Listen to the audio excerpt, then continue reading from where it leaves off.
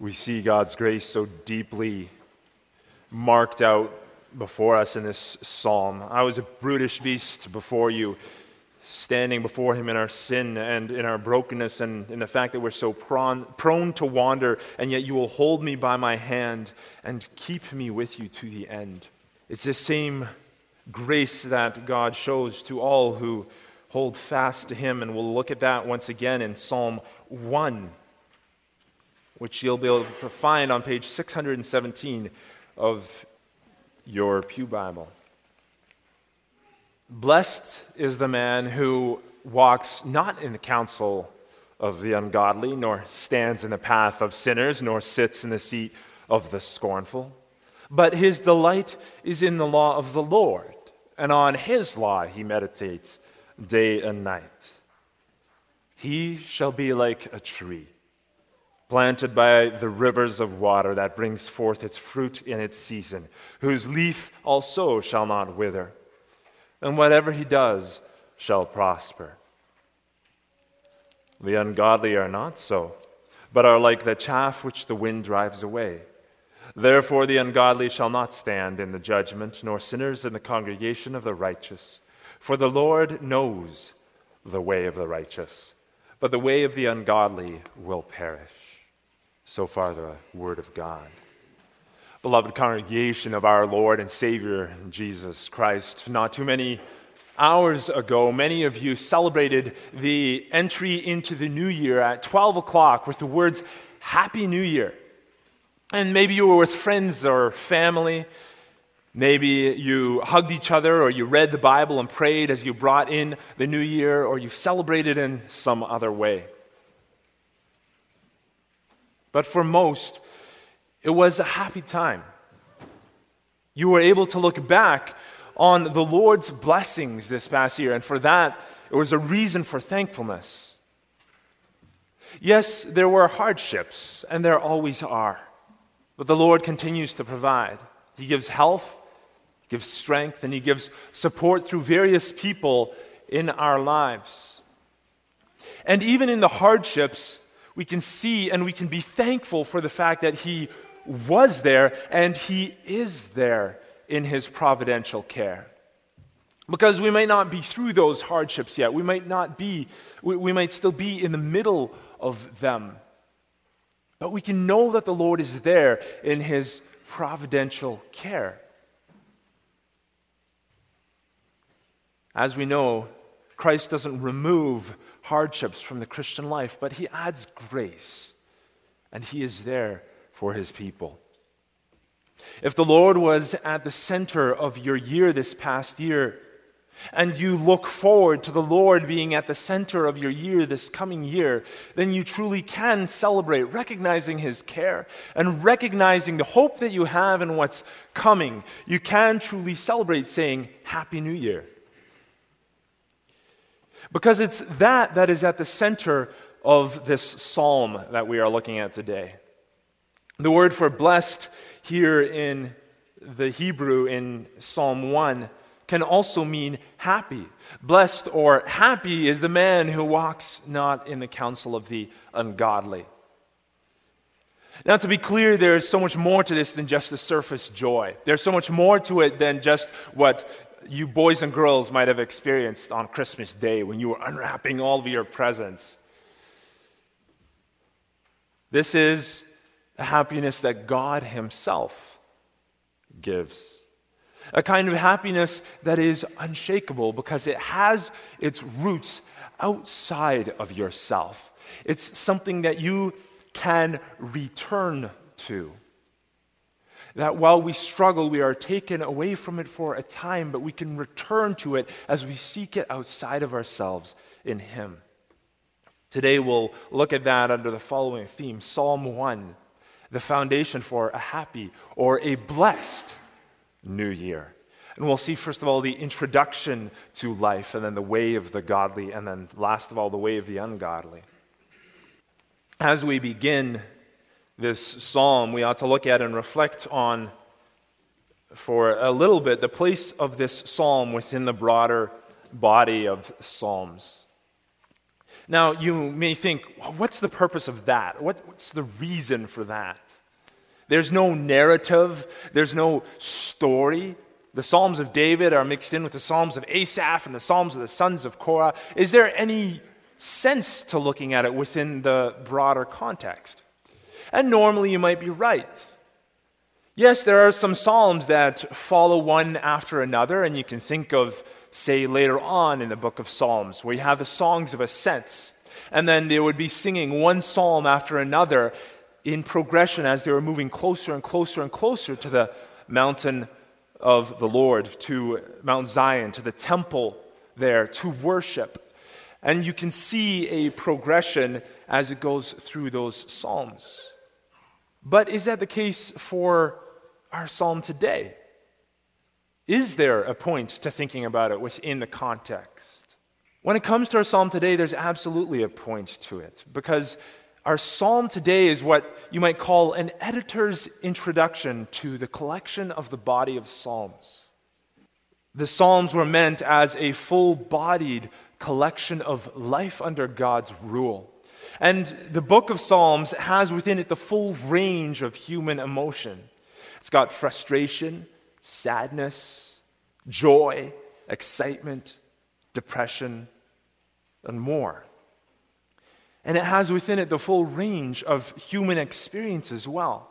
Poverty, wealth, oppression, victory, running from things, living under unrepentant sin, repenting from sin, and so much more besides. But the thrust of the whole book, all of that together, is this: that no matter what happens, whether you are going through these various periods and struggling with these various emotions, no matter what happens, it is best to live under God. To live under God. So what does that look like? The best way that you can see that is to contrast the way of the righteous and the way of the wicked, right? To contrast the way of those who follow God and the ways of those who don't. And that's exactly what our psalm writer today does as he introduces this body of psalms. Blessed is the man, blessed is the man, verse 1. And then, but the ungodly are not so, verse 4. We are just about to explore life, emotion, and God. Who God is, what he has done, the psalmist is saying. And it's going to be up and down. There will be times in your life, and this is reflected in the Psalms, when you doubt the goodness of God. There will be times when you wonder if it is all worth it. Like we sang in Psalm 73, I almost stumbled. But the psalmist says, I'm here to tell you straight from the start that it is worth it. That the greatest blessing comes from a life that is right with God. That the greatest blessing comes from one who finds his hope in the Lord. And this brings us to the second point, the way of the godly. So what do we see in the opening verses of the way of the godly? We see here that a man who is blessed is one who doesn't walk in the counsel of the ungodly, nor stand in the path of sinners, nor sit in the seats of scoffers. We see here a picture of somebody who's getting closer and closer to sin. And you can almost picture what's going on here. It's like you can see him walking down a road, say a road in ancient Jerusalem, cobblestone on the sides and stone walls on either side, these narrow streets. And he's walking through these streets and he sees a group of people who are up to no good. This is a road that does him no good because he knows that the people or the things that tempt him are there. But he's there anyways. And instead of walking on by, whatever it is that they're up to attracts him. And so he walks there. And then he slows down and he stops and listens. And then it says he sits in the seat of the scornful. So this is a picture of him sitting down and then joining in with the group. And this is a picture of the trouble that one gets into when they take their eyes off of God and begin to entertain sin. You see, it's not just that one day you suddenly dive into sin. The Bible is teaching us a principle here. The Holy Spirit is teaching us that it's not just that we dive into sin, it's when we take our eyes off of God and we start to make small compromises one at a time. We let little things slip because we think it's not a big deal. And then we make one more compromise and then another compromise. And then we are slowly pulled into sin. And there is no blessing in this, the psalmist writes.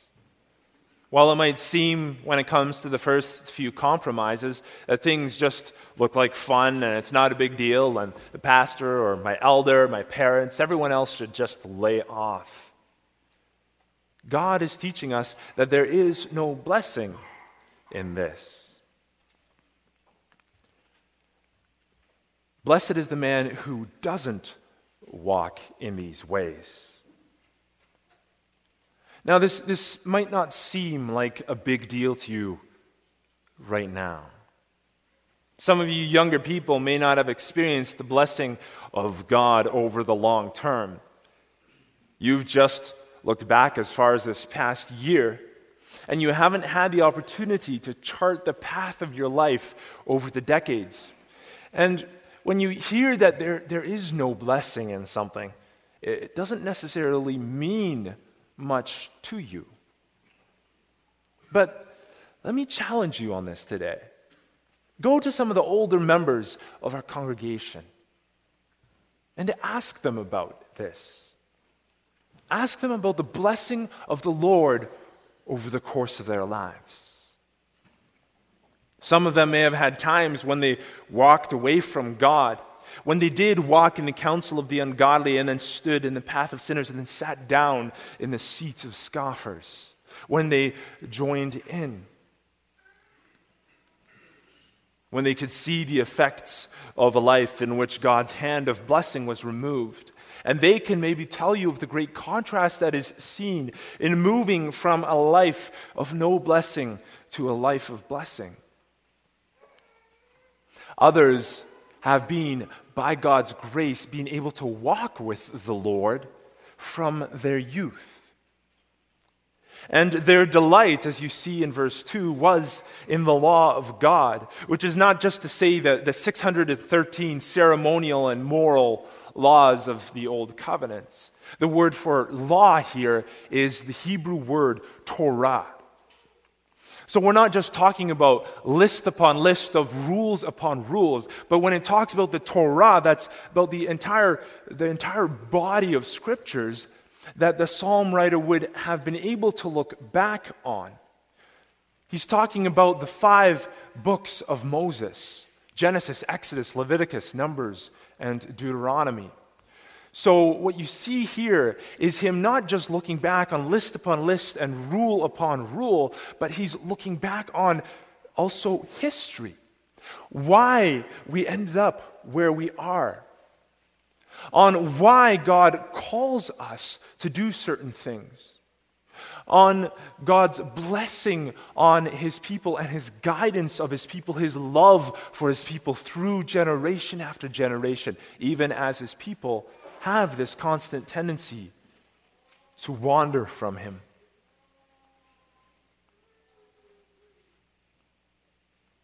It's the history, it's the love, and yes, it's also teaching us how to live the law of God. But it's not just teaching us how to live, but why we live that way. And for this reason, it has been their delight. The law of God has been their delight. They meditate on it day and night, verse 2b. And this doesn't mean that they read it all the time. It doesn't mean that for the Jews back in the days when this was written either. They had day jobs too. But the point here is that it's never far from their hearts, it's never far from their minds. And after spending years and maybe decades growing in it and loving it, it's become part of their worldview. So that even when they're not actively meditating on it, it informs and it shapes their lives and their actions every step of the way. If you struggle to see the benefit of this word, blessed, what's the point of blessing? How does that help?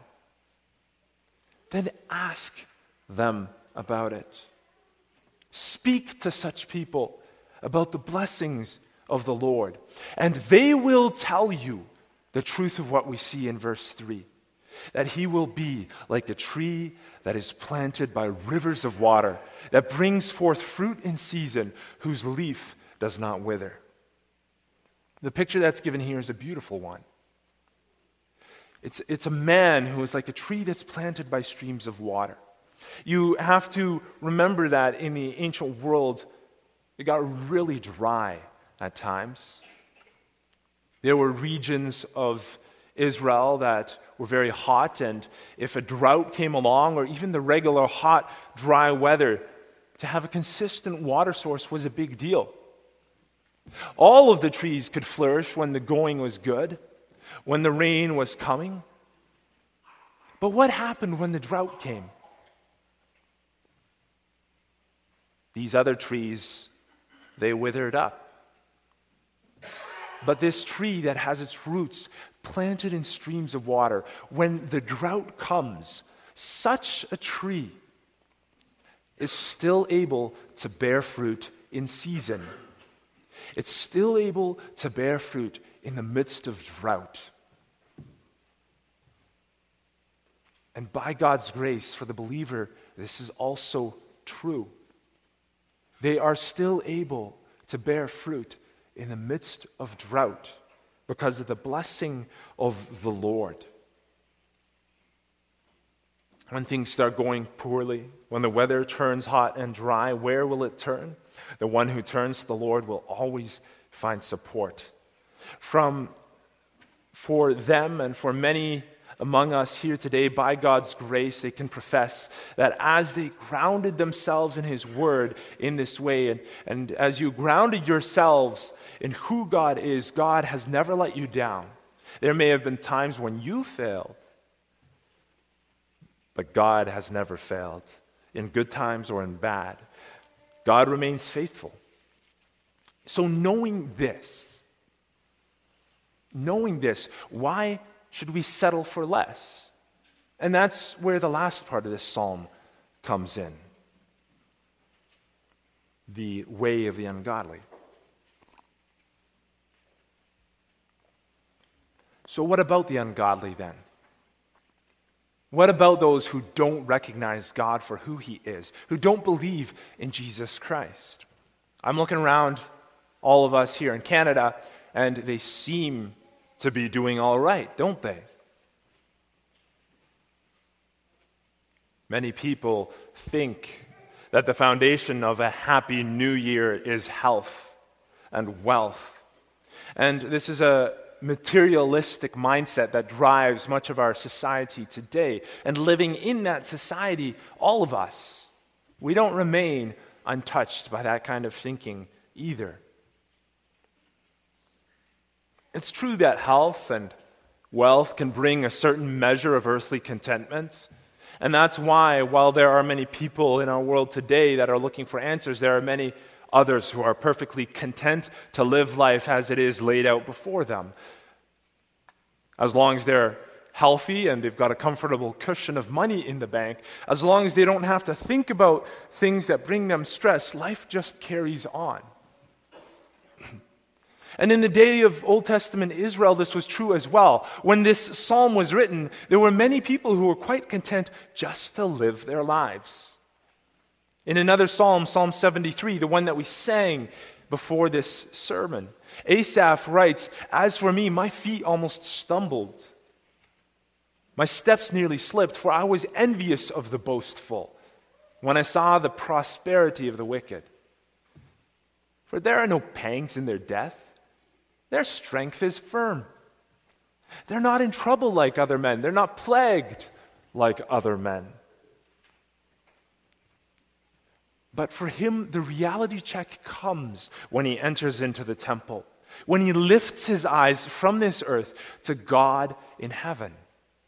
And likewise, that same reality check happens for us today.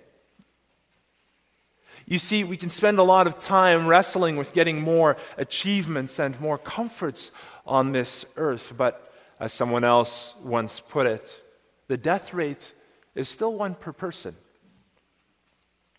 This life is short and momentary. Remember that.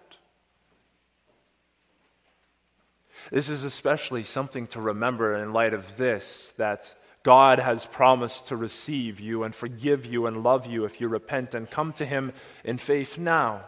But he has not promised you to give you a tomorrow in which you can repent.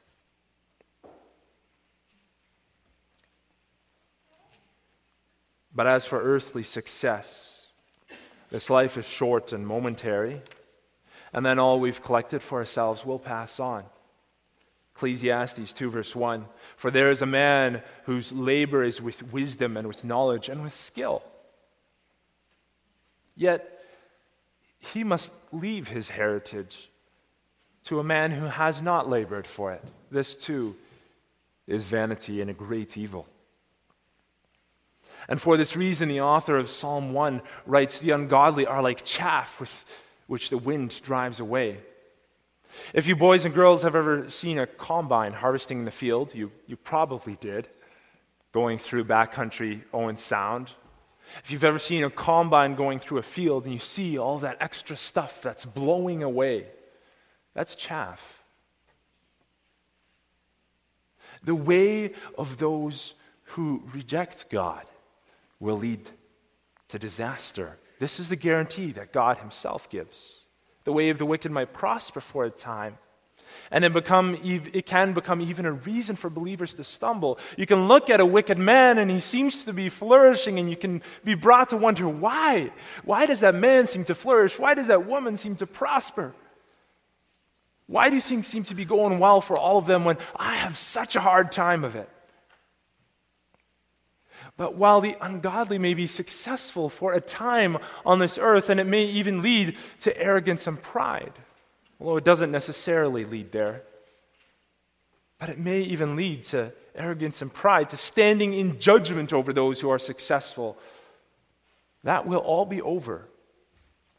After death, you will not stand in judgment, nor be gathered together with those whose lives were devoted to God instead of themselves, whose supreme joy was to serve their Heavenly Father. Instead, you'll be like chaff that when the wind kicks up, just blows away. The faster the New Year's days come, especially as we've come to the end of this decade, the more we become aware of the fact that life is so fleeting. Think about that. Where were you at the end of the last decade? How old will you be at the end of the next decade?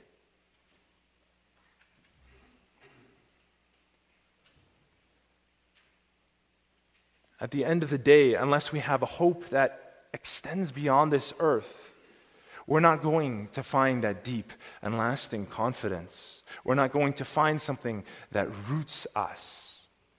You can almost imagine it's like someone who's saving up for a retirement while another person is blowing their money in the short term.